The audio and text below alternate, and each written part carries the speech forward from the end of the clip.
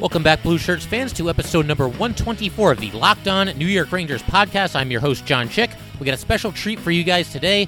We have part 2 of our March Madness of Sports Movies brackets. Going to be joined in just a second here by Javier Reyes of Locked On Padres and Gabrielle Starr of Locked On Red Sox. And we're basically just going to pick up where we left off in episode number 120. In that episode, we focused on the top left quadrant of the bracket. We went through the first round there. Today, we're doing the bottom left quadrant of the bracket. Going to break down those sports movies here today, go through the matchups. Same drill as last time. We're going to vote on which movie we think is better, and best 2 out of 3, the winner advances to the second round of the March Madness tournament. And this is going to continue. Like I said, this is just part 2 of what's probably going to be a fairly lengthy kind of mini-series that we've got going on for you guys here. I'd imagine it's probably going to end up being probably at least 8 episodes. We'll see how it goes. Probably a new episode for you guys every single week. But yeah, bottom line, Javier, Gabrielle, myself, we all have a lot of fun, talking about these movies, breaking it down, and just discussing which ones deserve to advance to the next round. So if you guys are movie fans, definitely hope that you enjoy it.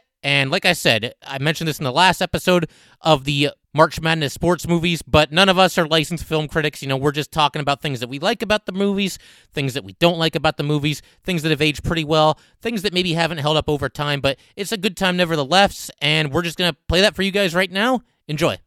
So with the West, we're doing the 1 seed matchup now.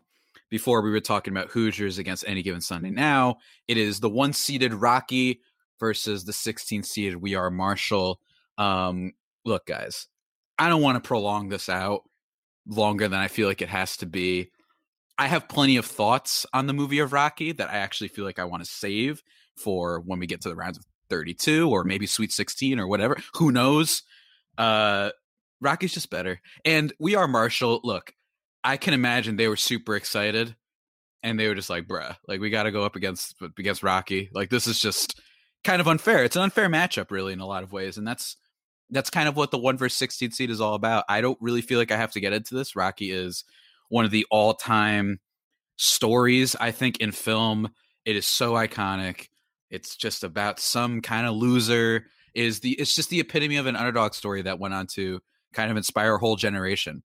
And while it has aged in some ways, and again, I don't want to get too much into it, my take is I think that for the most part, it is really great. And if you just take apart, obviously the boxing scenes don't look as good as, if you watch Creed or something like that, but it's a definitive underdog story. And I know we've spent a lot of time kind of lambasting the old movies, right? And being kind of almost very millennial sounding on this podcast so far, but it's Rocky's just, it's an all timer and it's a classic. So that's my pick. Yeah. For starters, I have to say it's funny that we have been kind of leaning heavily towards like newer movies, which is interesting for me just knowing myself because I'm a person who loves old movies, like Singing in the Rain, Some Like It Hot. Like I'm all about like really old movies. But I guess maybe it's a sports movie thing that some of these older sports movies, they're just for a different generation of sports fans.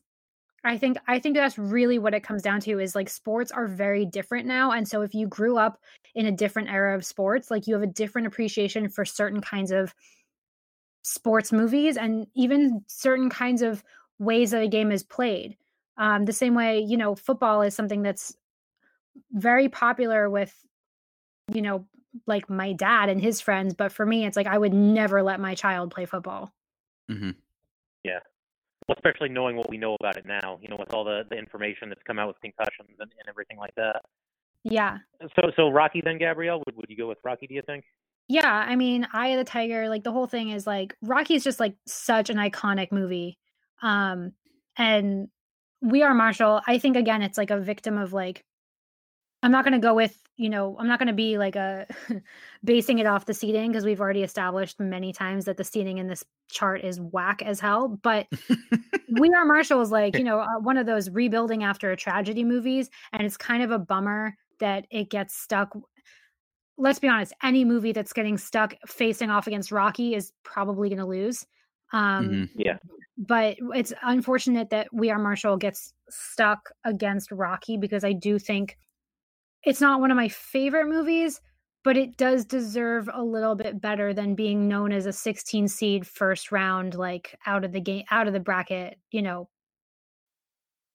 just a bummer. Victim of matchups. Yeah, I mean, it's kind of the same deal for me. I actually, to be honest, on the entire left side of the bracket here, we did the Eastern bracket and now the Western bracket. And We Are Marshall is I think the only movie on the left side here that I have not seen. And, I realize it's kind of unfair, but the reason for that, obviously the three of us are all picking and choosing what movies we're going to watch, in preparation for this thing. I saw it was up against Rocky, and I love Rocky. And like you guys said, it's an all-time classic. And my thought process is kind of like, well, okay, I mean, what are the chances? I mean, We Are Marshall could be a very good movie, and it sounds like, Gabrielle, you liked it, but yeah, I mean, for me, I wouldn't say I liked it. Like, it's super depressing because, right. It's like about a ton of young athletes dying in a plane crash. Like, it's a true story, but right. It's a movie that, like, I would say it's like a pretty well-made movie, and it has some good acting in it, like from McConaughey and stuff. Like, it's not a movie that deserves a first round elimination just by the fact that it's going up against Rocky, because like I said, basically almost any movie on this list is getting booted out of the first round if it's facing off against Rocky. It doesn't matter what it is. Right. Yeah, no, I agree. And my thought process there was, I just like Rocky so much that, there was just very little chance that I think I would have picked We Are Marshall to beat it. So I'm going to go with Rocky as well. But I will say this, I haven't seen Rocky start to finish in quite a few years. I'd say probably we're talking like 7 or 8 years at least. So as we continue to go through these brackets together and the matchups get a little bit tougher, I'm definitely going to have to go back and watch Rocky again, because it's just been so long since I've seen it from start to finish. Side note about the Rocky franchise. Have you guys seen Just Go With It, the Adam Sandler movie? I know of it. Bits and pieces.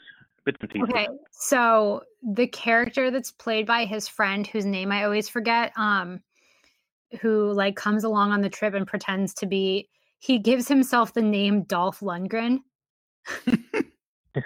And Brooklyn Decker's character is like, you mean like the guy from Rocky? And he's like, no, I'm also Dolph. And he's like this like short, chubby, redheaded Jewish guy with like these owl eye glasses. And he's like calling himself Dolph Lundgren. And you're just like, this is the furthest thing from Dolph Lundgren. It's hilarious.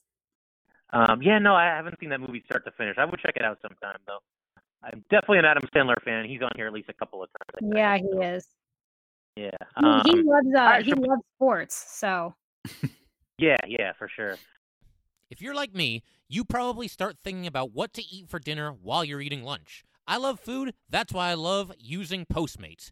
But I kind of love them even more right now because I can get food delivered without leaving the house, or even opening the door. Given what's going on in the world, Postmates has created non-contact deliveries. So now, when I order from local restaurants, everything gets left right outside my door. They also have Postmates Pickup, which I have been using to order takeout from my favorite local restaurants. Listen up, you guys need to be supporting your neighborhood spots right now. I've only been ordering local because it's a great way to support my community. And Postmates doesn't just deliver burgers and sushi. They actually make my life easier by picking up everything I need from Walgreens and 7-Eleven and dropping it off outside my door. Just download Postmates on iOS or Android, find your favorites, and get anything you want delivered within the hour. For a limited time, Postmates is giving our listeners $100 of free delivery credit for your first 7 days. To start your free deliveries, download the app and use code LOCKEDON. That's code LOCKEDON for $100 of free delivery credit for your first 7 days when you download the Postmates app. Anything you need, anytime you need it, Postmate it. You guys want to jump into this next one? We got Rookie of the Year and $1 Million Baby. We got Rookie of the Year is the 8 seed. $1 Million Baby is the 9 seed. I'll let whoever wants to take it, go for it.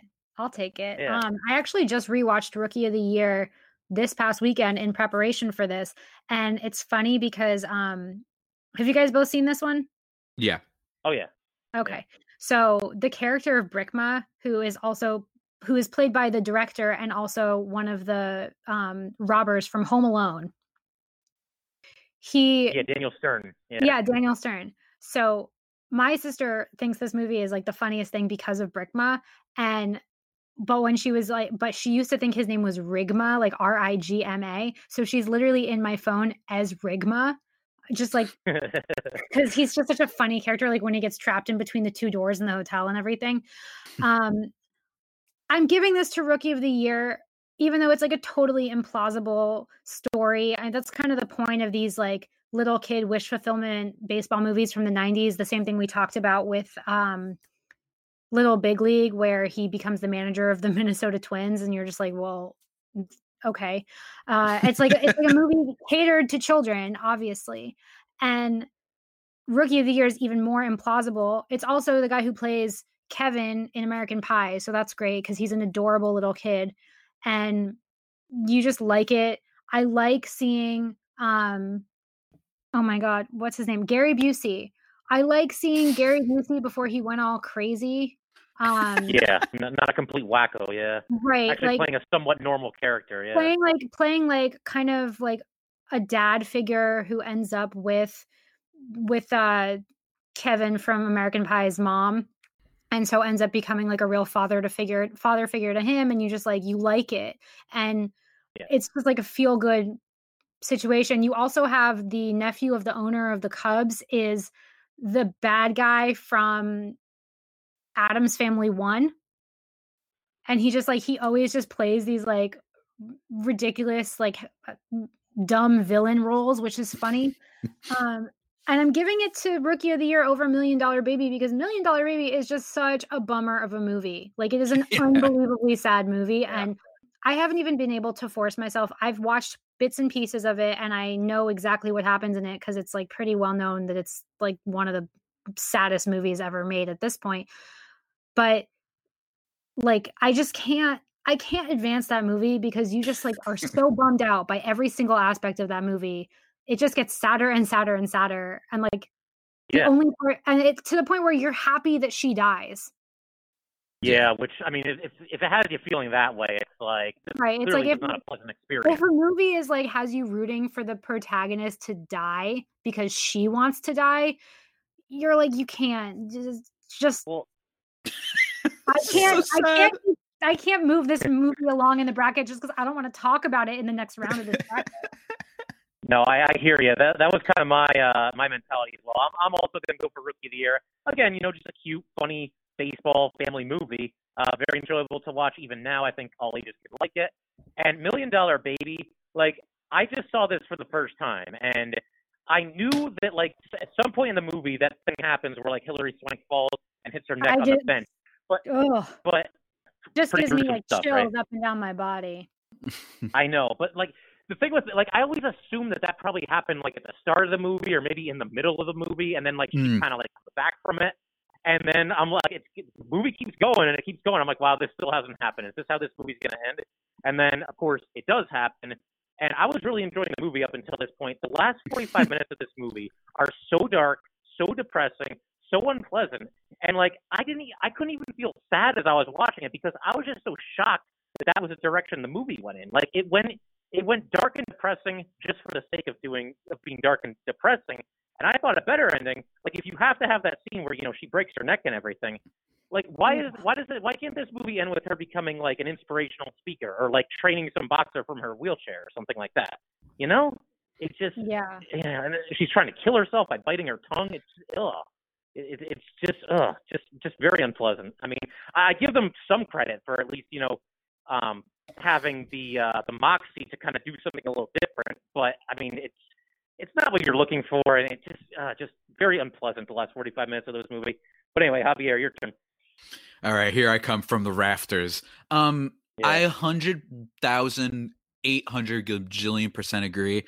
I think Rookie of the Year is cute. In fairness, I haven't seen Rookie of the Year in a really long time, but I do remember it, and I remember the beats, and I remember it's like, oh, this is fun. It's a pleasant movie to watch with everybody, And you're kind of always in the mood for it, which is what's interesting about it. Like, you're kind of ready for it. Yeah. It reminds me a little bit of, like Mike. Shout out to Like Mike. Big fan Yeah. of that movie. Also not on here, I don't think. Also not on here. What is going on?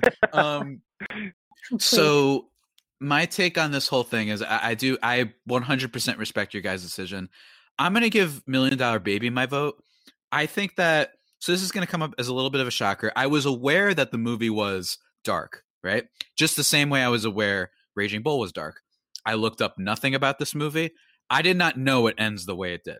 I did not know that she is biting her tongue. I did not know that she was trying to kill herself, all these things. I did not know that. I have my problems with Clint Eastwood in terms of just his way just some of the messages in some of his movies, I think can be a little problematic. I don't want to get too much into that because I feel like we've already, discussed at length a lot of problematic stereotypes and themes and subtext in a lot of movies already. But I really like this movie. I thought it was extremely dark. I thought it was profound in a lot of ways. Jay Baruchel's in it, which was, I did not know that. And he plays this just a loser basically. And Morgan Freeman is excellent in it too. Hilary Swank, Clint Eastwood, everyone's so good in it. I like that there's a sports movie that we have that is just pretty much pure tragedy. And there's almost nothing, we were talking about Raging Bull, and that movie is tragedy too, but it's not based on characters that you necessarily like, right? Maybe you kind of appreciate the fact that he's a good boxer, but you're still kind of like, I don't care if this guy gets his nose broken or whatever, right? This movie's the opposite. It is what I really love about it, though, as someone who only knew it got dark, I like that it is an underdog story for like 70% of it, and then it pivots hard, man. It pivots so hard. And to me, that's what makes it so memorable. I 100% support the Rookie of the Year advancing. I just feel like I want to make sure this isn't a sweep. And I just think that I love that it starts out as, okay, you got to love the underdog story. And then it becomes, oh, no, this is an entirely different animal here that Clint Eastwood wanted to tackle. And I think he's the perfect man to have done it. Still a brilliant filmmaker, don't get me wrong. And I just think that it's definitely one of those movies that ends in a way that I'll be thinking about it for a long time. I saw it, I think it was this past Thursday for the first time, and it really hit me. And I was like, this is just a well-made movie. But again, that's my vote, and those are my 2 cents on it. But I absolutely understand the Rookie of the Year love. And yes, it's definitely one of those movies I never want to see again, And to your point, I will say, because I forgot to mention this, the acting in the movie is fantastic. I mean, between Eastwood and Hilary Swank and Morgan Freeman, they all do a fantastic job. But I couldn't get my head around, the dark turn that it took. Absolutely. And I think a lot of it also is like we should take into context the current environment of our lives right now, that like for me, we're already like all isolated from each other, trapped in the house, worried about a global pandemic. Like, I don't want to watch depressing movies when I'm already like just trying to keep my mental health afloat. Like, I want to watch pleasant, enjoyable things that distract me from what's going on in the world. And so that's definitely something that has subconsciously like affected how I'm making my choices for this bracket. And, just like when my boyfriend and I sit down to watch a movie every night, he likes, action movies and stuff. We watched the first 4 Die Hard movies, like one each night in a row. Not that it was like, now you're speaking my language. Yeah. I've seen the first Die Hard like a bunch of times because it's like a great movie, but I had never seen the other ones. And after a certain point, I was like, I have had enough of the blood and the death and the gore and like the violence. Like, I just want to watch like a cute, happy movie where I don't think about death when I'm already thinking about death like all the time. And so for me, that's definitely part of it, is like $1 Million Baby is just like an absolutely excellent movie with phenomenal acting. And I don't think any of us, even though, it's losing 2-1 in this bracket, I don't think any of us are saying it's a bad movie. No, it's very hard to watch. It's very hard, very hard. And you think about it for a long time afterwards. Yeah, it's relentless. It's relentless is the way I would kind of describe it. And it's true. Like, I agree. I understand. My mom says that all the time. My mom hates anything that ends sad. The difference is that this one is like a pure sad. This isn't something like, say, Gladiator, right? Yeah, Like Gladiator, it's not a happy movie, but it certainly doesn't end in a way that is just pure, oh my God, I hate this. Like it concludes, right? It comes to there's closure to it, right? A movie like Logan, whatever. Like these are sad movies that I love. Like I love these movies, right? But I think that's a great point. And you know what? We're all human, so I 100% understand. All right. Well, do you guys want to move on to the next matchup? We've got number 5, The Natural, against number 12, Coach Carter. Yeah. Want to wrap this one first? Sure. If you want me to, I could do it. Yeah. Jump in there, man. Okay, so the 5 seed, The Natural, taking on number 12, the wonderful, wonderful movie, though it has Coach Carter. I'm kidding, of course, in my own way. I do not like Coach Carter. I'm just going to come out straight and say it. I think that it got way too overhyped from friends of mine that I know, and we're saying, like, this movie goes so hard. It gives you chills all the time. I just felt like it was a lesser Remember the Titans, a lesser of this whole coach that comes in and teaches everybody about life, really, in a lot of ways, and sports, right, and making them a better team. And it just did not hit with me. Samuel L. Jackson, I think, is fine. I think he's good in this movie, but it just did not really hit me at all. I do not think it's an awful movie by any stretch, but there are so many other movies in this vein. Like I think Hoosiers is better, for example, and we've already critiqued Hoosiers a lot, but I think that there's just something about this that doesn't really hit for me all that much as I really wanted it to. I really wanted it to hit. And then The Natural, another, we talked about the Rewatchables, another movie that was on the Rewatchables podcast before. Shout out to them. I love that podcast. It's one of my favorites. What I like about this movie, and I talked about this with my man Sully from Locked On MLB, and what I like about it so much is it's got these really like mythological elements to it. And it takes the idea of sports and baseball to like mountainous like levels. It's like they're like god figures in this movie. Almost every character in their own way. The Aphrodite or the whatever, like the temptresses and whatever you want to call it, and then the Cyclops for the owner of the team, and the fact that his bat was struck by lightning. There's something cool about that, and I like that the beginning of the movie is kind of almost entirely the matchup that Roy Hobbs has against basically someone who clearly seems to be based off of Babe Ruth. So I'm sure Gabrielle enjoyed seeing Babe Ruth lose at something. Mm-hmm. But I really like that. And here's a fun fact for you guys. One of my favorite things about watching old movies, I never look up anything. It's very easy to not know about plots of old movies, unlike today, which people are talking about Avengers or whatever, like every 5 seconds, right?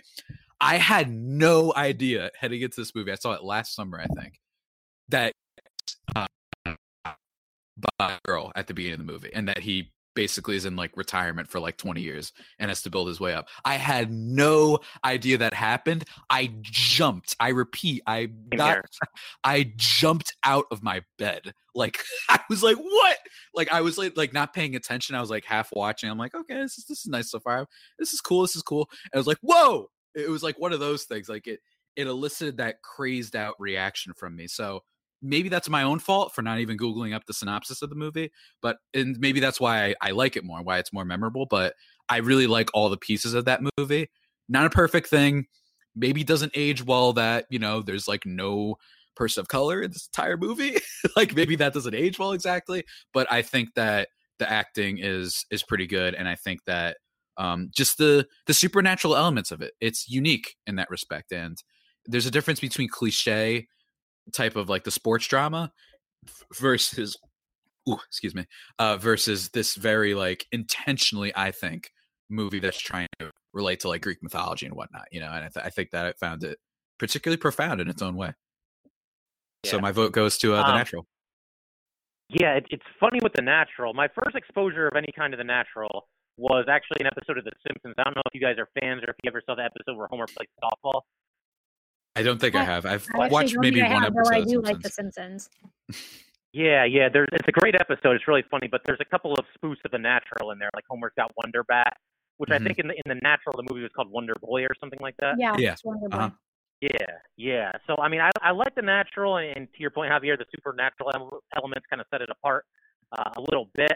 But I really like Coach Carter, and I only saw it recently for the first time not that long ago. the reason this movie kind of stood out for me is, you have an actor like Samuel L. Jackson. He's great. He's always very entertaining. But you figure like the whole movie is kind of going to focus in on him, really strictly, which, I mean, he is the main character. But I feel like watching that movie, what that movie does well that a lot of other, sports movies, basketball movies don't always do quite as well. I felt like we got to know like basically the entire team. I mean, there were like 3 or 4 or 5 other like kind of subplots going on with different players on the team. So I just really appreciated it for that. And, spoiler alert, but, they don't win a championship or anything at the end, but it still feels like they won. You know what I mean? I don't think every sports movie needs to end with a team winning the championship. And sometimes the better ending is them not winning a championship. And yeah, I mean, I just really like Coach Carter. I thought Samuel L. Jackson was awesome. So give me in a tight one, give me Coach Carter. Okay. So Gabrielle. All right. I'm sorry. I'm going with The Natural. Woo! Okay. I love Robert Redford. All the President's Men and The Sting are 2 of my favorite movies because, like I said, I'm actually secretly like 85 years old and all my favorite movies are old movies. But also, I mean, look, again, this is like one of those hard choices where I think Coach Carter is a really good movie. I also agree that it's like one of those movies where you go into it and it's so hyped up and you're kind of just like, okay, it's a really good movie, but maybe I'm missing something here. Like it just wasn't one of those movies for me. I like it a lot. Okay. I think it's a really good movie, but if I have to choose between them, I'm going with The Natural. I love old baseball. Like I wish I could go back in time and like watch old baseball at old stadiums. And Robert Redford does it really well. Like he plays a good aging baseball star. Or a good aging baseball player who like should have been a star and this awful thing happened to him and whatever. And also side note, it's Barbara Hershey. So she's in Hoosiers and this, and she's kind of annoying in both of them. Or not in this one. She's not annoying. She like shoots him and then kills herself, but she's in both of these. She's in both of these movies. And then like I think it's a good movie. I think it's unique for a sports movie. And the thing that one of you said with Coach Carter is that there are a lot of derivatives from other sports movies. And that's obviously bound to happen. Like you see that with a lot of movies on this list alone. Like we even said, like Little Big League and Rookie of the Year are very similar. Like there are a lot of movies on here, or like, Bad News Bears and Mighty Ducks are similar storylines. These kinds of things happen. That's just the way that sports movies go. And I think The Natural is like actually one of those rare sports movies that's like kind of a standalone in its storyline. So I guess that means so 2 for The Natural, 1 for Coach Carter. Natural advances, correct? Yep.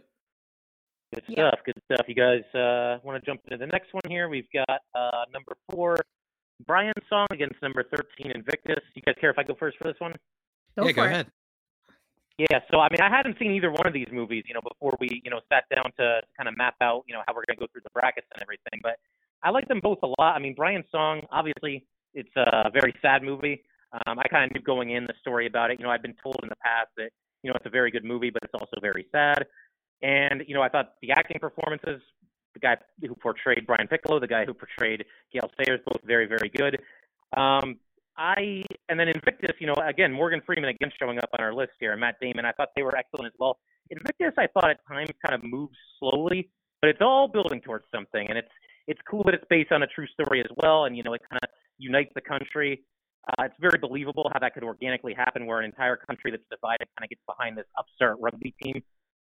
This is so tough. This is one of the toughest ones for me. But yeah, see, I didn't decide beforehand. I was like, I'm just gonna. You're like, I'm gonna start. Can I go first? And then yeah, then you're just like, oh wait, hold on. And then I'm like, well, I don't know here. Let's see. Yeah, I mean, I think I'm gonna go with Brian's Song. I mean, again, it's a very sad movie, obviously, but it's very well put together. Also, a very short movie. I don't know if you guys noticed that, but it's only about like 75 or 80 minutes, which, the one thing that I would like to see eventually there is, I mean, you could almost, I believe there was a remake in the early 2000s, But you could almost make that into like a mini series. Like those are kind of big right now. These mini documentary series where there's like 4 or 5 episodes. I would love to see that because I think there's a lot more. Like I watched that movie and I feel like even though it's a really good movie, it's just kind of the tip of the iceberg. So yeah, give me a vote for Brian's Song. All right. I'll go next. So Yeah. I actually saw Invictus in theaters. I don't know if it was just because like my family loves Morgan Freeman and will literally follow him to the ends of the earth, but I really enjoyed Invictus. I think it's an interesting concept. Again, like I like it because it's a unique movie. It goes back and forth between, first of all, it's based on a poem. Like literally the name of it is the name of a poem by a British poet. And so that's like already so unique to like anything on this list. You're not going to find another one that's like named after a poem, and it's Nelson Mandela, and then there's also rugby. So like the concept already is so compelling. I do think it is kind of it's like a slow burn, you know, it builds to something, but you're kind of like wondering like what's going on. But I also like that because again, it's not your typical sports movie. And I think that, you know, all of the things that like the racial elements, all of the things in this movie, the fact that it's like historically, it's based on like a true story. Actually, both of these are based on true stories. So there's that. Yeah. I came out of Invictus feeling like it had struck something in me on like both an intellectual and emotional level. And you don't always get that from sports movies. But Brian's Song, I only saw once because it was very sad. It's the guy who plays Sonny in The Godfather, James Caan. Mm-hmm. And Billy D. Williams, also known as Lando Calrissian. So, like, in terms of like a friendship casting, that's pretty epic. I also think it would have been good to see Brian's Song as like a mini series, and that's something that they ask on the rewatchables is like, could this be made into a 10-part Netflix documentary? And I absolutely think that we could have gotten more of Brian's Song than we have. Yeah, you could get into, you know, their friendship a little bit, and you know the training camp that they go through together, and then you know obviously he goes through the treatment for the cancer, and you know you get into that a little bit more. It would be kind of a difficult watch because it is very sad, but yeah, again, you know, as much as I like this movie, I kind of was left wanting a little bit more. Like I want to learn a little bit more about this. Yeah, and for that reason, I'm giving it to Invictus just because, like, as much as I respect Brian's Song as a sports movie and everything, I think that we would benefit from plumbing the depths of that true story more. And I think that Invictus is just like a low key, like underrated good sports movie. I don't think that if you ask a lot of people, oh, would you put Invictus on a sports bracket over Jerry Maguire, for example? People are going to be like, what the hell even is Invictus? Whereas Jerry Maguire might be Tom Cruise's best movie. Mm-hmm. Yeah, it's funny because, you know, Invictus, I saw that on the list here, and I had the same reaction. I was like, what is that? And then I looked it up, and I'm like, oh, it's the rugby movie with Matt Damon and Morgan Freeman. Yeah, this might be good. But yeah, you know, that's a great point. Also, like, just saying that out loud, it's the rugby movie with Morgan Freeman and Matt Damon, and Morgan Freeman is Nelson Mandela, and it's a true story. And you're like, what is this? Like, you hear that description, and to the point where this movie came out in 2009. I saw it in theaters, so I was 16, and that's 10 years ago, which is long enough that I was like, wait, maybe these are two separate movies. Maybe there was a Morgan Freeman movie about Nelson Mandela called Invictus and also a rugby movie called Invictus, because also they have the Invictus Games every year. And that's like a big thing for Prince Harry, I guess. And I had to rewatch it to remember. And then I was like, oh, right, this is the same movie. It's about Nelson Mandela and about rugby, and it's awesome. But like, you know, it's just not a well-known movie. And I kind of want to have that, you know, kind of want to give it to that outsider. Mm-hmm. All right. Yeah. Should I go now? Oh man. So oh man, pressure. Okay, here we go. So This for me so far is without a doubt the hardest one that I've had. I've was basically made my mind up on almost all of these. Not a disrespect to most of the losers. I think basically every movie we've talked about is at least okay at minimum. I think that I saw Brian's Song a couple weeks ago for the first time. It's not long. Invictus is long and a little slow, so it's interesting these two movies, both about race in a lot of ways for sure, especially in the case of Invictus. I don't feel good about being the tiebreaker on this. And look, as a man, I never cry during movies, of course. No, I'm kidding. So I watched Brian's Song. I was genuinely a wreck by the end of this movie, and I didn't expect that. I just couldn't take it. To me, Brian's Song is just, I think there's something remarkable about how I was able to feel such intense emotions after just like an hour and 17 minutes or whatever it is. And it just feels like I actually somewhat disagree with you guys. I think that I like that it's just this one bit. I like that this is all we get. It's simple. It's just, if you boil it down, it's just these two guys that were friends. And I'm getting choked up just thinking about it right now. Invictus is also wonderful. The whole poem thing, like I love that scene when he's, I am the master of my fate, I am the captain of my soul. Morgan Freeman is perfect as Nelson Mandela. It's actually kind of concerning, like, you know what I mean? Like it's almost too perfect. It's like this guy was born to play this person. Yeah. Guys, this is unbelievably tough. Gabrielle made a lot of good points about Invictus. I actually do think Invictus is underrated. I actually think it doesn't get talked about enough. I like the disputes that we didn't even talk about, like aside from the sports stuff, I like the way they handle the security staff.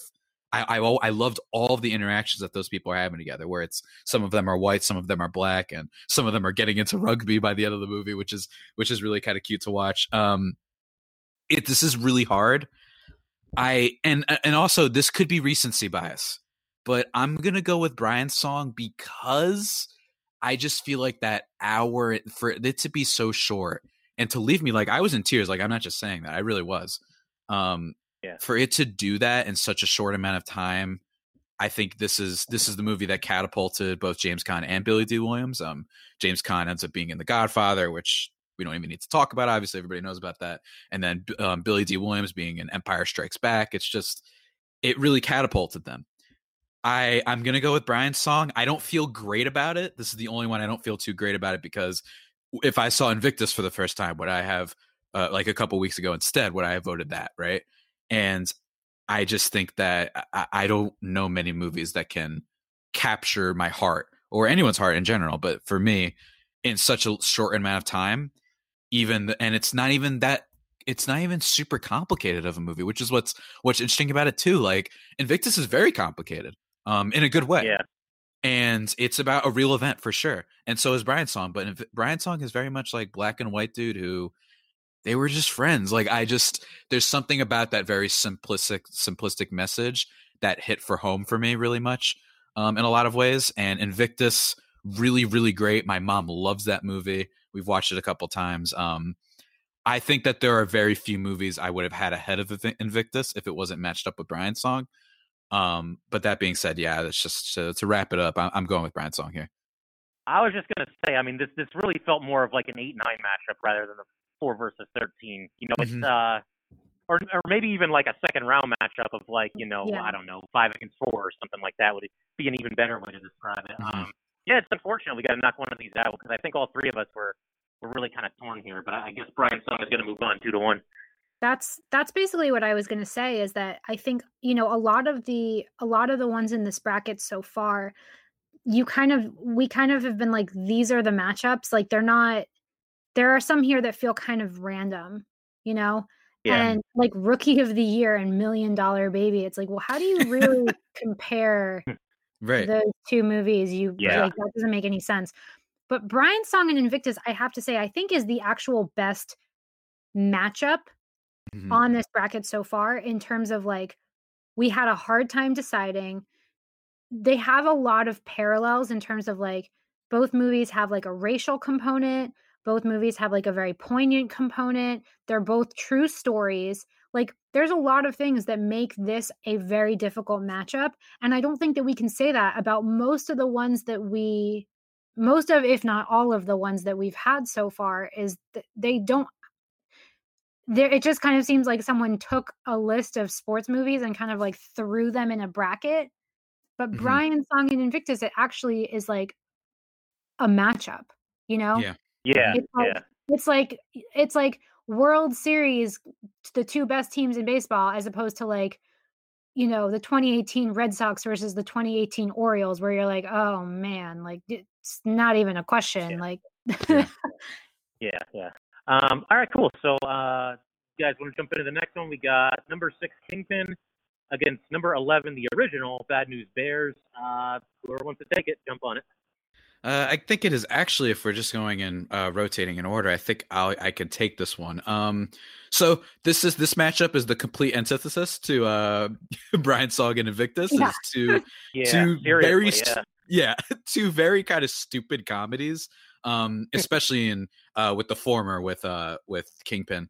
So I didn't like Kingpin. Saw it on Netflix. It was one of the first ones I saw to start this out because I thought it would be an easy watch. I love Woody Harrelson. Talked about him already with White Man Can't Jump. Love the guy. This is one of those movies that watching it, I felt like I don't know what it was about. I don't know what the message was trying to be. Maybe it wasn't trying to have one. If more power to him, but it feels like it had about 850 different writers on it. This is a movie literally about oh, I couldn't do it, so maybe I teach this young up and comer to do it. And then in the last 30 minutes, it's like, no, actually, he's gonna be back at it or whatever. This is really vague explanation of what happens in Kingpin. My bad. No, but you're right. No, it makes sense though. You're absolutely right. Yeah. And it's like, kind of says everything there is to say about Kingpin, that our explanation doesn't make sense, and yet it does make sense. It's like that's very emblematic of the actual movie itself. There's a I don't know what the the appropriate way. There's a sex scene early on in this movie. That's just a little. It's just jarring. And then I'm like, oh, it's one of those kind of movies. And it's like, no, just kidding. This is about a fish out of water story, right? And it's like, no, just kidding. We're going to have a fight scene between Woody Harrelson and whoever the actress is, who I didn't think was very good in this at all. Where he's literally hitting her in the place. I don't even know what to call it. Just don't. I'm just not going. But like, you guys know what I'm talking about, and it's like, are they trying to be funny? This is like a cartoon, like a really kind of perverted, stupid cartoon fight scene, and then all of a sudden the guy.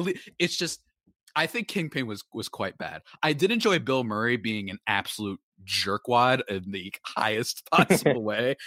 That would be my only thing about the movie I liked, aside from just seeing Woody Harrelson in a movie. I did like that Bill Murray was just a jerk. He was just complete. Yeah.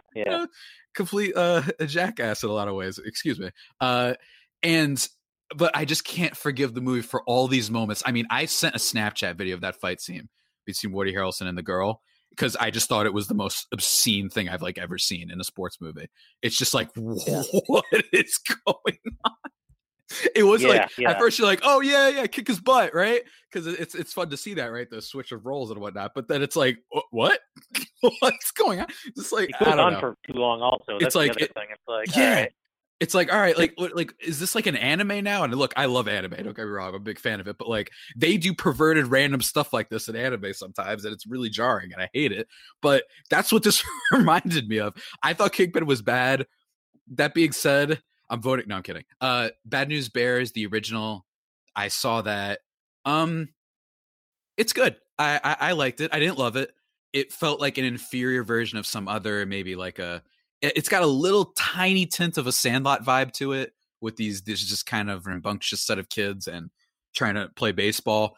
But I genuinely laughed out loud about how awful they were at baseball at the beginning of the movie. It was actually hilarious. Like, I think anybody who's played baseball before, like in Little League or whatever, they've seen kids make those like awful mistakes in the infield, and like they're trying to track the ball in the outfield, and instead of just moving, they're like falling with their glove, and then they fall over. Like, there's something really amusing about that.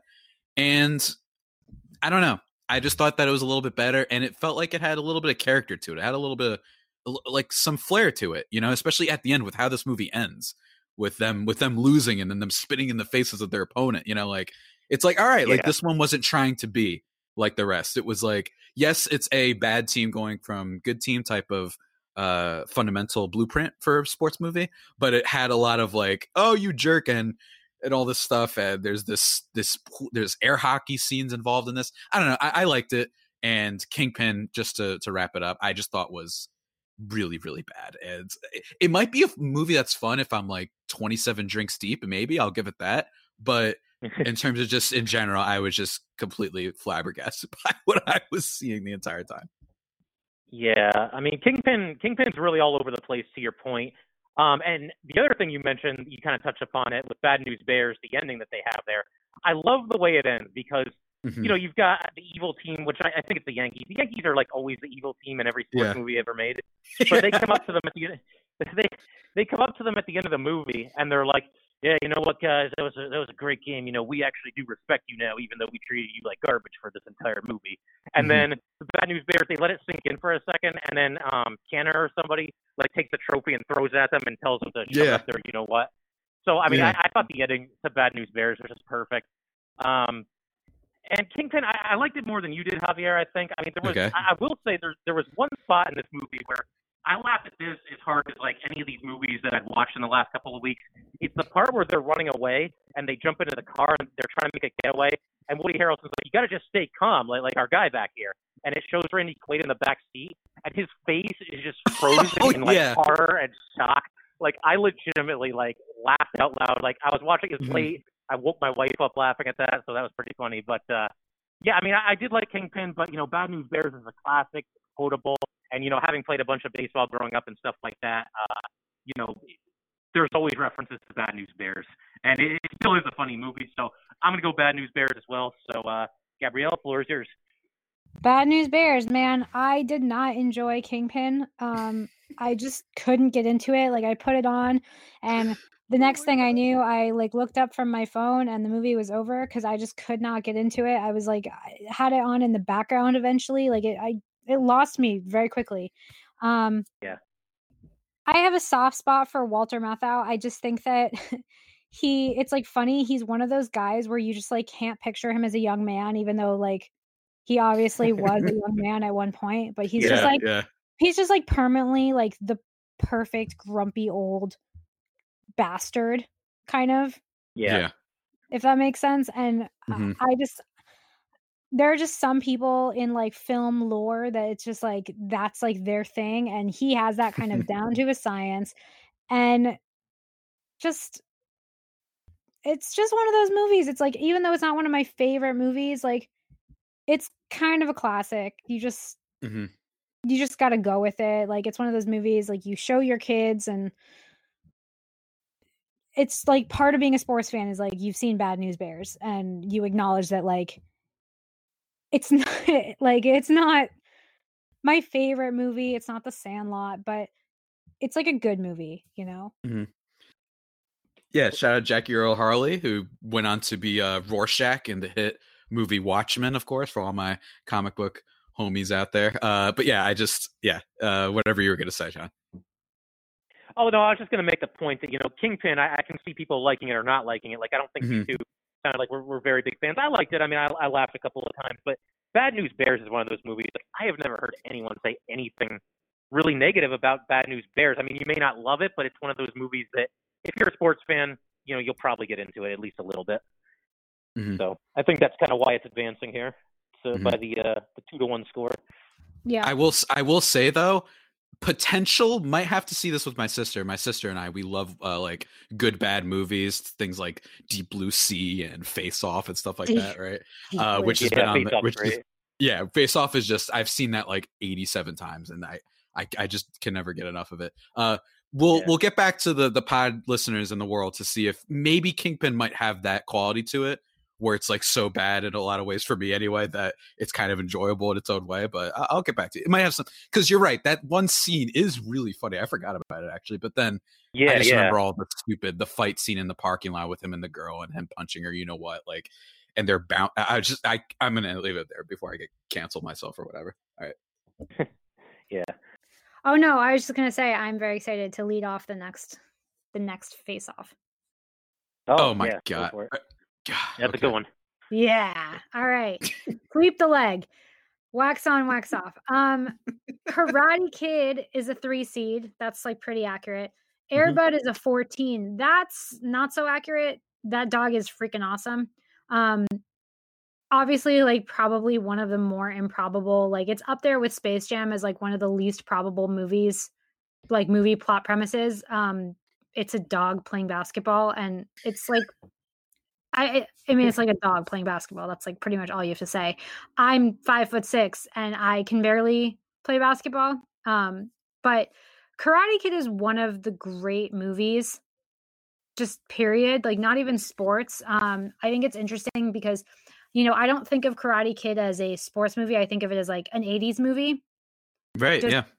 Just because like, Yeah. for me, like I didn't grow up. I went to Jewish like private school growing up. Like there wasn't karate being taken by pretty much anyone I knew. And so I think of Karate Kid as like one of the 80s movies that I liked, and, you know, a great rivalry movie, but it is technically it is for sure a sports movie. I love Air Bud. I love that dog so much. It's a great movie, a great story. Obviously, like super wish fulfillment, like a lonely kid finding a dog that plays basketball and rescuing him from a bad guy. But I have to give it to Karate Kid just because like it's a really good movie. It has good music. It has a good storyline.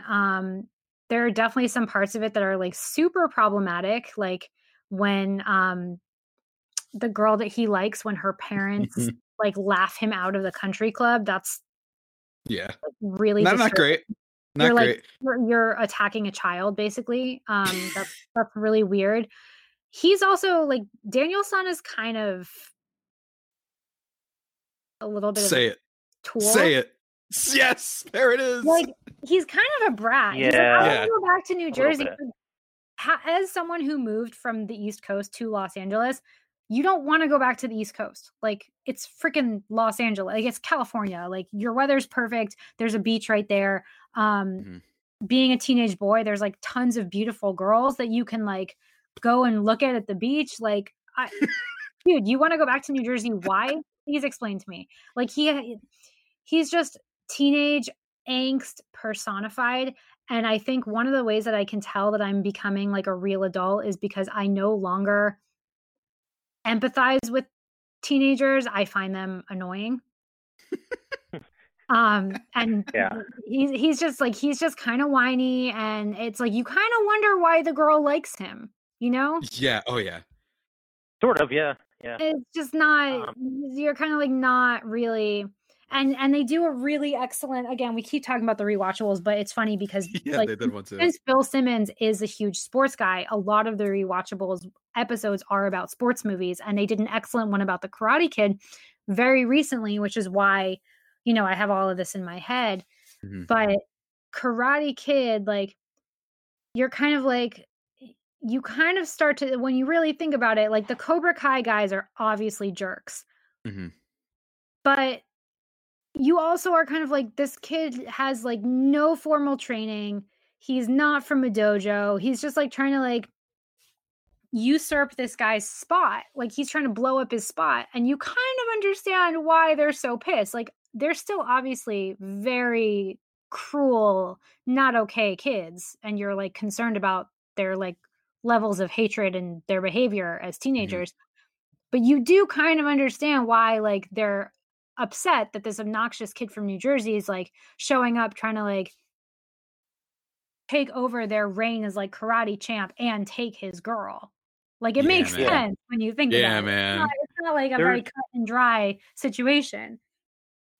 There's a video on YouTube. I'll send it to both you guys when we're done here. But it's not that long, but it basically breaks down why everything in the Karate Kid is wrong, and it explains why Johnny Lawrence is actually the hero and Daniel-san is the villain. Yeah, it's fantastic. But I remember seeing that video, and when I saw it pop up, like, I don't know, 6 years ago or whenever it was, I was still in high school. Like, I remember when that video popped up, and I was like, what? he wasn't the villain. Who? This is one of those, you know, BS hipster type of takes that people want to have in a movie. It's like Thanos was a, you know, philanthropist kind of thing. Yeah, like one of those things. And then you watch it and you're like, huh. Yeah. You're like, huh. That's the perfect reaction. Yeah, it's like, huh. And like we were talking about the rewatchables, they made a good point. First, a quick thing where they were talking about like that scene where he gets kicked out of the country club is like a very like, haha, rich people are evil type of scene. And it's almost like a cartoonish part, like all the people laughing at him and all that stuff. You know what I mean? There's something like cartoonish about that scene. But it's also like, yeah, first of all, why does she like him? I'm not saying she should hate him and she should ignore him. Right. But why is it like, it's not unreasonable for parents to be like, look, this kid, like, he just showed up here, doesn't necessarily live in the best place, and he has a car that his mom and him have to push in order for it to get along, and he's getting into fights at school. Like, it's okay if you're like, yeah. I don't know if we want you dating this person. There's a difference between that versus like a Peter Parker, you know what I mean? Who's like a perfect, like this high school kid who's just a nerd, right? This guy, but then they also talked to this podcast. I think it's kind of cool that he's a little bit of a brat. Now, I don't think he deserved all the beatings that were coming his way. I think the beach scene is very much like, it's a little bit of karma, like you were saying, like, oh yeah, I know karate, man. Like, yeah, I know all that stuff. Like, you're trying to show off too quickly. Like, come on, man, you got to know the social dynamics and how that works. Right, tread lightly when you're new, right? You know, just try to maybe introduce yourself to a few people. Yeah. You work your way into it, and then you try and steal a girl. No, I'm just kidding. Exactly. But there was something about how. And then the famous, you know, scene in the shout out to The Social Network when they quote this scene, when they're chasing him in their skeleton costumes and trying to beat him up and all that. The evil part about that is when they're like, yo, he's had enough. That's the evil part, when they continue to beat him up, right? Yeah. That shows you, these guys aren't good people. But getting like, you know, kind of like going after a kid because he them though. Yeah, he provokes them. Remember the scene where he like drops, he gets Johnny Lawrence. He puts like the hose over the bathroom stall. And so yeah, that's exactly it. Don't get me wrong. Maybe you get punched a little bit of times. I never really, nothing like that happened to me in high school, but it's like, you know, this isn't, you don't feel as bad. You feel bad, but you don't. I like that though. I like that you feel bad. And when you think about it, you're like, I mean, he deserves it a little bit, but also like this. But we haven't even talked about Mr. Miyagi yet. And don't get me wrong, Gabrielle, when you were starting to talk about Air Bud, I was about to log off this call if we started having Air Bud advance. I got some love for Air Bud, but I don't know. I was going to lose my mind. No. I mean, look, I love a good fluffy dog. So like automatically, like if you have a beautiful dog in a movie, I'm like, okay, I will watch this movie. That being said, of course, like it's Karate Kid, despite how very problematic a lot of this movie is. Yeah, and I actually took Taekwondo classes growing up, so nobody messed with me out there. No, I'm just kidding. Luckily, you can't leave your house, so I think exactly. It's not that I'm safe from the rest of you. You're safe from me. There's something, so I guess that related to me a little bit growing up a little bit. I was like, oh, this is kind of my anthem a little bit, and I just the tournament scene in this movie is so good, and I would argue up there with the Rocky theme. I don't think quite on that level, but in that tier, you know, just perfect placement of a song in a movie. Yeah, you're the best, and then like it's great, and I like I know we keep referencing the podcast, but someone brought up like, how many people do you think got their asses kicked trying to perform the crane kick after this movie came out? Like, yeah, right. It's like one of those moves you better not try out in real life. You're like, whom among us? I don't know what. Hasn't everyone tried that move on the beach before? Like not standing, absolutely. On like a post, but you know, like I've done it on a post. Okay, well, I'm scared of heights, but. Same. Fun fact about the tournament, that was actually a real tournament. Yeah. They filmed it at a real tournament. So the reason that it has like such a great vibe in terms of being one of the best, like I personally, I've seen Karate Kid a bunch of times. I don't feel the need to like watch it very often. Like I think I've seen it maybe 6 times in my life, and like I enjoy it. I like it a lot. Is it going to move much further for me in this bracket? Probably not, just because like there are other movies I like more. but I do think that that scene in the tournament is one of the best scenes in sports movies because it has the fact that it was taped at a real tournament, and therefore it has such an electricity to it, and kind of the chaos and like hubbub that you don't always get when it's like, you know, just like a pre-tape, like a taping with a bunch of extras and, you know, whatever. Yeah, it's makes it very authentic, you know. Yeah, absolutely. you can't really replicate and it works. that energy because all the people who are there to actually root for someone, which is not the genuine case when you just have a bunch of extras and it's like, okay, you're supposed to cheer for this guy or you're supposed to gasp when this happens. Like, this is real, in real time, real people with like real stake in the game. Yeah, and it's exciting, man, and it works. It's energetic. It's actually, some would say it's the first time you actually root for LaRusso in the whole thing, honestly. It's the first time you're like, yeah, like, you kick their butts, man. It's like, it becomes almost like you root against the teacher of Cobra Kai. He's the real actual villain of the movie, right? And it's like, he becomes the point of ire. It's not that he's going to beat up Johnny Lawrence. It's that he's going to beat the guy who's part of the Cobra Kai gym. And apparently I've heard really good things about that YouTube series too. And I've heard good things. Also, I feel like you could just say you're rooting. It's like Mr. Miyagi versus the Cobra Kai guy, as opposed to like Daniel-san. Like, because the kids are kind of like the worst part of the movie. Honestly. Yeah, they're not like perfect people. They're kids. They're brats. They're kids. And I like that they didn't make one about, you know, they didn't make this like a Rocky style movie. They didn't make him like this super kind of heart of gold guy. It's like, you kind of like, hey man, like, maybe you, if that Johnny Lawrence comes in and he's acting all big at you, you just go, oh, yo, all right, my bad. Like, you're being a little bit of a jerk, but just like, you back off a little bit. You know what I mean? It's just like, hey, you're new here. You're new. You don't know. You don't know for sure. Even if he is acting like a jerk. He just like doubles down every time. And then it's like, yeah, that's what happens. Hey, the macho type of thing, right? Where you're always trying to like show off in front of the girl. Like, that's kind of a little bit of a theme of the movie, right? And just really quickly, also, I feel like we haven't talked about enough. And Mr. Miyagi is objectively the thing that everyone knows ages perfectly about this movie. Just the old sage master. That's where the movie's heart comes in. It's from him. We're complaining about LaRusso and Daniel-san and all that and Johnny Lawrence and whatnot, but it's just the whole wax on, like the message of just the hard work and one part at a time, and how this is not just learning karate, it's about your whole life, really. It's and that part. Getting a car wash. Yeah. Free car wash. It still works, and it's still really it's really nice to see. And I know he got an Oscar nomination from it, which I forgot about. Yeah.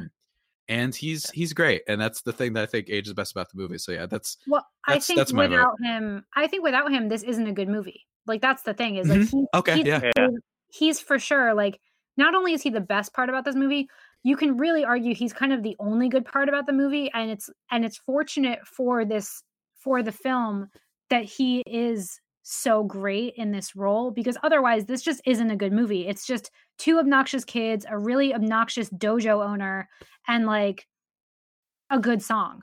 But Mr. Miyagi is Mr. Miyagi is the movie for me anyway.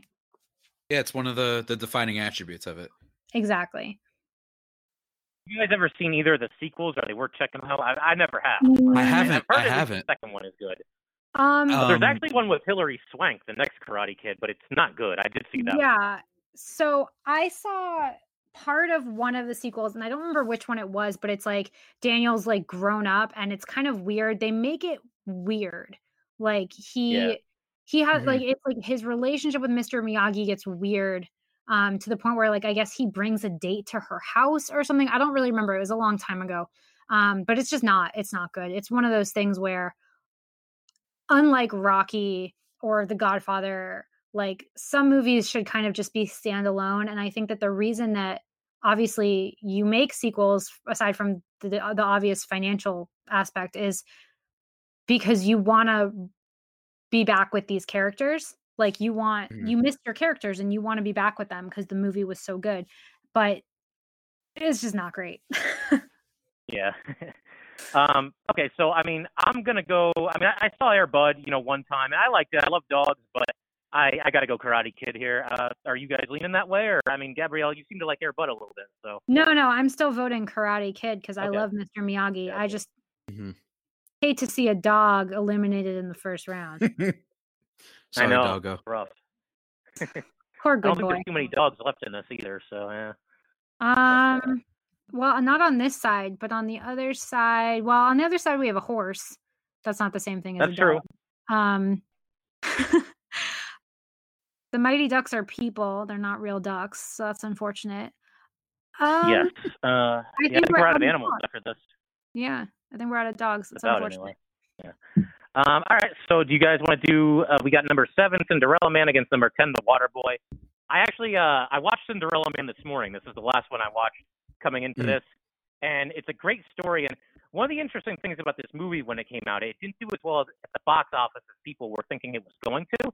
And so I believe it was AMC basically made a deal with moviegoers, and they said, listen, we think this is one of the best movies of the year. Come and see it. If you don't like it, we will give you your money back after you sit through the whole thing. And that apparently increased sales a little bit. But The Waterboy, that's one of those movies I got to brag that I got to see it in movie theaters. And this is when Adam Sandler actually cared and actually put some effort into his movies. And yeah, I mean, again, it's just so quotable. And you know, the thing about The Waterboy that I like is, like, even though he's like kind of a weirdo, you still like root for him to like go kick these guys' asses because they're so mean to him. Like the quarterback is so mean to him. And yeah, I just really like The Waterboy. I love the scene toward the end where they're all in the locker room and they're all talking about their favorite Bobby Boucher memories, and they're like they're talking about, hey, how should we get back into this game? And then one of them's just like, you guys remember that time Bobby tackled the referee by mistake? And they all just start laughing. I love that scene. So I'm going to go with The Waterboy for this one, but I'll toss it to you guys and you can weigh in. Yeah, I'm going with The Waterboy. First of all, they have so many alliterative names in this, like Bobby Boucher, Vicky Valancourt. Like, it's just, and I don't know, it's just like a funny movie. And like you said, it's like prime Sandler when he was like just good in, like, he had a string of movies where he was like good in every movie, and now it's kind of like very hit or miss. And the other interesting thing I've noticed about Sandler is that this is a unique role for him, because in a lot of his roles, like I said this about Uncut Gems, where it was like, you know, in basically a lot of Sandler's movies, he is playing kind of a loud, rich asshole who's very obnoxious. And the only difference is like he has a different job, but he's always like a loud, rich asshole with like a hot wife or a hot girlfriend. And yeah, that's all it is now. Yeah. Uncut Gems is just like a more extreme version of that. Like in Grown Ups, he's a hot, rich producer guy who doesn't have time for his kids, and his wife is Salma Hayek, which is very unrealistic for him. In Just Go With It, it's first he's with Brooklyn Decker and then he's with Jennifer Aniston. Like, okay, no. Even in, and then they just go to Hawaii at some point, you know, because in every like movie, because he's like a super rich plastic surgeon. Even in Happy Gilmore, he's like a loud, bombastic hockey player turned golfer, and he ends up with Julie Bowen. So basically all these movies, he's kind of playing different versions of the same character. And Uncut Gems is just the most recent and obviously the most intense form of that. But he's like a loud, rich asshole with a beautiful wife, a beautiful mistress, and then he, of course, you know, ends up dead. But like just a more extreme version of a character that he's kind of playing in all of the same movies. This is a unique role for him because he's this awkward, stuttering, timid kind of weirdo, at least at the beginning. And then of course, you know, he becomes like a football player, but it's like more unique for him than a lot of his, at this point, a majority of his roles. And I like that from him because he actually, low-key, Adam Sandler plays like emotional vulnerability well. Yeah, he's a good actor, I think. You just don't see it very much. Like in Click, he does it well. In that movie where Funny People, I think, is the one where he has cancer, right? Yeah. Yeah. Also Anger Management, another one where he's like yelling all the time. You have like, he has emotional range and depth as an actor, but you don't get to see it very much. And I think that he actually does that often better than some of his comedic stuff. And makes the movies really good. And so this is one of those movies where I'm like, Adam Sandler's a good actor, and it makes you kind of bummed all the times that he's like a bad actor. But yeah, I'm going Waterboy. I said Air Bud again because it's right above Cinderella Man. Yeah, I see that. The dog's just coming back to me. I'm going Waterboy. Nothing against Cinderella Man. I just think Bobby Boucher. Yeah. Hey, I get it. Look, I saw Cinderella Man the other day. I'm gonna choose Cinderella Man. I know Waterboy's already advancing, but I remember seeing Waterboy and being like, this is what all the kids in my high school, like freshman year, are talking about as the funniest thing they've ever seen. And I saw it again, and I kind of appreciated it for what it was, I think, when I saw it again. And it had a little bit more heart than I remember it having. And you're right, like, you really rooted for him because he was being really mean to this guy. Like, come on. For no reason. Like, what did he do it's like, for no reason. Like, what did he do? What did the guy do? I like that. I think Adam Sandler has a really interesting career arc because it's almost like he's very anti-elitism, and he's like, well, screw you people. I'm going to just make dumb movies that are make a lot of money, and I'm barely going to even try, apparently. But I can also act really well. I'm also in prestige, and I use air quotes when saying that, type of movies like Punch Drunk Love and Uncut Gems more recently, right? Like, he's been in these great things, and then he'll be in something dumb like I didn't see it, but The Escape Plan. I forgot what it was with Jennifer Aniston. I forgot what it was called. Murder Vacation, Murder Mystery. There we go. Murder Mystery. It took me a while to get there. But I just really loved Russell Crowe and Paul Giamatti in Cinderella Man. That's what why I would edge it out. I loved Paul Giamatti, especially. He was nominated for an Oscar in it. It's the movie. It's a little bit of a slow build too, but by the end of it, you're really rooting for this guy, and it's a Cinderella story. Like, of course, it's the whole point of the movie. But I think it works on a lot of levels. But I understand the Waterboy thing, and I didn't think heading into this, I was like, oh man, Waterboy. Like, all right, gotta untangle this bag of worms, or whatever the phrase is. A bag of worms. This ball of urine. All right. Anyway, as you guys can tell, I'm tired. There's. We only have one left. Yeah, I know. Just got to push through to the end. Side note, though, real quick. Paul Giamatti, also another actor with a lot of range, because I think people really think of him as like a comedic actor, but he has had like a really great run of doing like non-comedic roles. And, you know, people think of him as like Big Fat Liar. And I don't even know. He's had like a bunch of bit roles that are just like he's in Fred Claus. But then he's also in 12 Years a Slave, and you're like, what? How? And he played John Adams in an HBO miniseries I forgot about. Like, he's just all over the place, and I feel like people just don't talk about that enough. Like, Paul Giamatti has range. Absolutely. Yeah, I didn't even know he was in this movie until I watched it this morning, and then he was fantastic. He might have been, you know, arguably the best part of it. I mean, there's good performances all throughout Cinderella Man, but yeah, no, Giamatti's awesome. Very interesting career path as well. All right, guys, we have one more. We can do this. We can do it. We're making it. We're there. Remember when John was like, guys, we can knock out both the East and the West in half an hour? I know. And we spent like half an hour talking about white men can't jump. And then we took about a half an hour explaining why Hoosiers is overrated. It's fantastic. Yeah, it's like it was great. It's been great. But you know what? The last ones in the West are actually like kind of a great mashup, because Caddyshack is such a show, honestly. Like, like Caddyshack is like the prime example of like just Hollywood on drugs. Like 40, it really is. Because almost literally. Because it's like, I mean, there really is no even, like, you can't even talk about, like, the gopher. It's hard to know where to start. Yeah, the gopher. The gopher is, like, my favorite character. It's, like,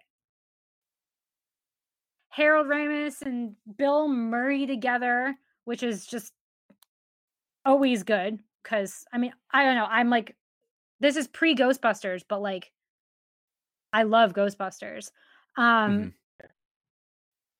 Just like the comedic chops in this movie. You've got Chevy Chase, Rodney Dangerfield, Bill Murray, all in the same movie. And like that says a lot because you know what? Chevy Chase, no one likes him. Yeah, and you can kind of tell that at points in the movie. You really can. Like there are certain points where like they just weren't scripted at all. And it's just like them talking to each other, and you can tell that they don't like each other. And they're not even trying to hide it. And it's just like an absolute shit show that turned into one of the funniest movies ever. And sometimes you can't even pinpoint why, but like all together, even though it's such a hodgepodge, this movie just weirdly works. Yeah. Even though it completely does not work at all. It absolutely works. It's a very funny movie. It's lacking in a plot. Like what is the plot of Caddyshack? It's just like there's a bunch of conflicting personalities at a rich golf resort, and just things happen. But it just works, to your point. And I think there's something about one of the caddies needs to win a scholarship or something by winning a golf tournament. Yeah. Right. So and that's like the plot of the movie. Danny's like and then trying they make to up that. college. Yeah. Yeah. That's what it is. And then there's like the groundskeeper who's played by Bill Murray, who's trying to hunt the gopher. He's in like a blood feud with a gopher.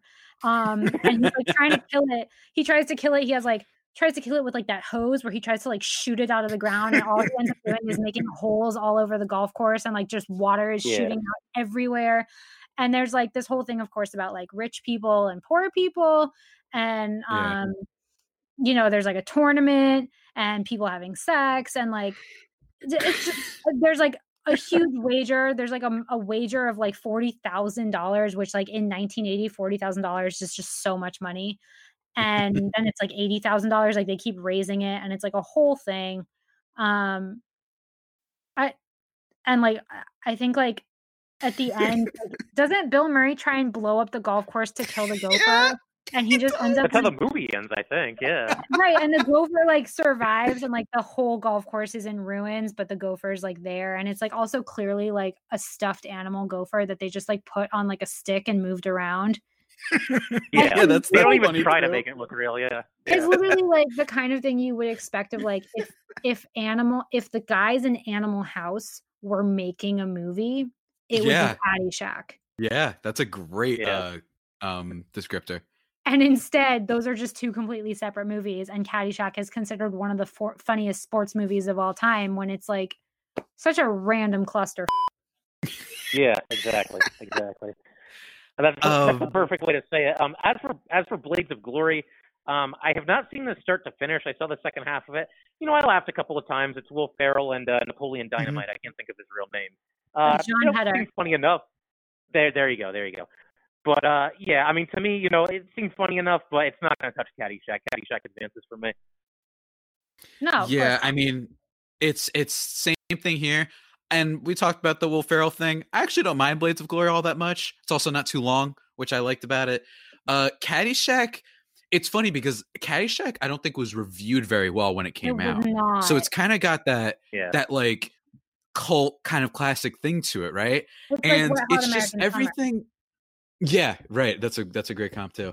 There's something about just everything Rodney Dangerfield says in this movie is just like, I don't think they gave him a script.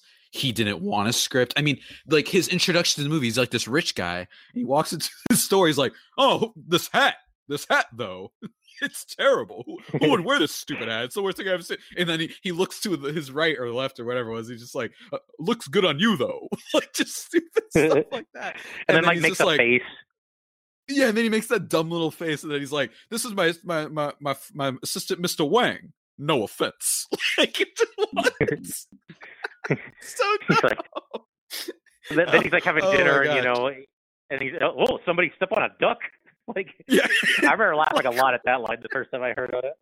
Yeah, it's like everything he says in that movie is quotable. It's just, it's like, I don't know. You're right though. It's really like Gabrielle said. Like if the guys from Animal House made a movie, like this is probably what it would look like. And the gopher stuff, like it's almost barely a sports movie. It counts. Don't get me wrong, but it's just kind of. Again, though, like Jerry Maguire is not on here. Yeah, and Caddyshack is, and also like you're just whatever. Yeah, it's just kind of maybe the people who made this are like, whoa, we didn't want to stuff it with too many good movies. We had to have some stinkers in there. If that was their way of thinking, whatever, that's whatever. But I'm voting for Caddyshack too. There's just something so random about everything in it, but it somehow kind of works. And parts of it don't work, for sure. But it's a comedy, and it's kind of this beautiful disaster. Shout out 311 of movies that just, it works in a lot of ways. And I really appreciate every line that Rodney Dangerfield has in this movie. And it just doesn't make sense. Like you said with the duck thing, I don't understand how you make a movie and this guy just is allowed to just basically say whatever he wants. Well, yeah, but then again, like Blades of Glory is like maybe one of Will Ferrell's like worst movies. I respect that they put a skating movie on here that's not. I mean, the other side of the bracket has like Slapshot, and Mighty Ducks. Okay, but you've got like Miracle, and that's pretty much it for skating. I think, at least on this side. Blades of Glory, like I respect them for putting an ice skating movie in here, but like Blades of Glory has incest in it. It's got sex addiction in it. Like it's really one of those movies where it's like Will Ferrell is like really pushing the envelope on like what is and isn't funny, which he really likes to do. And I noticed that that's one of the reasons that I don't always like his comedy, because he really tries to make unfunny things funny. And sometimes I'm just like, that's not funny. Sex addiction's not funny. And that's the kind of stuff that you've got in this movie where you're just like, I'm just like, well, for starters, Caddyshack is one of the funniest movies ever, even though it shouldn't work at all, but it totally works, probably because it shouldn't work. Blaze of Glory is just like, I don't know it's just too much. There's just so much going on. All right, well, I mean, I think that's a good place to end it for today. I mean, we've completed the entire first round of the left side of the bracket. I figure next time maybe we'll jump into the right side. You guys up for that? Yeah, for sure. Maybe keep the 6 days first. Yeah, maybe keep the tangents a little bit shorter, for the next one. But hopefully people are enjoying hearing us. Yeah, hopefully people are enjoying us talking about the obscene and the beautiful and the poignant and also just the bad and good of sports movies. I was gonna say just the purely terrible sports movies. Yeah, you never know. There's entertainment even in disaster. All right, and so that's going to do it for part 2 of the March Madness of Sports Movies brackets. And of course, once again, big thanks to Javier and Gabrielle for partaking in this project with me. And like I said, right now we're looking at probably one new episode per week. I will, of course, keep you guys posted on all of that. But that's going to do it for today's episode of Locked On New York Rangers. So once again, if you'd like to get in touch with this podcast, please send an email to lockedonnyrangers@gmail.com. Again, that is lockedonnyrangers@gmail.com. And be sure to give us a follow on Twitter at LO_NY_Rangers. Again, that is at LO_NY_Rangers. Now go ahead and tell your smart device to play the latest edition of Locked On NHL. Thanks again, guys. I'll see you next time.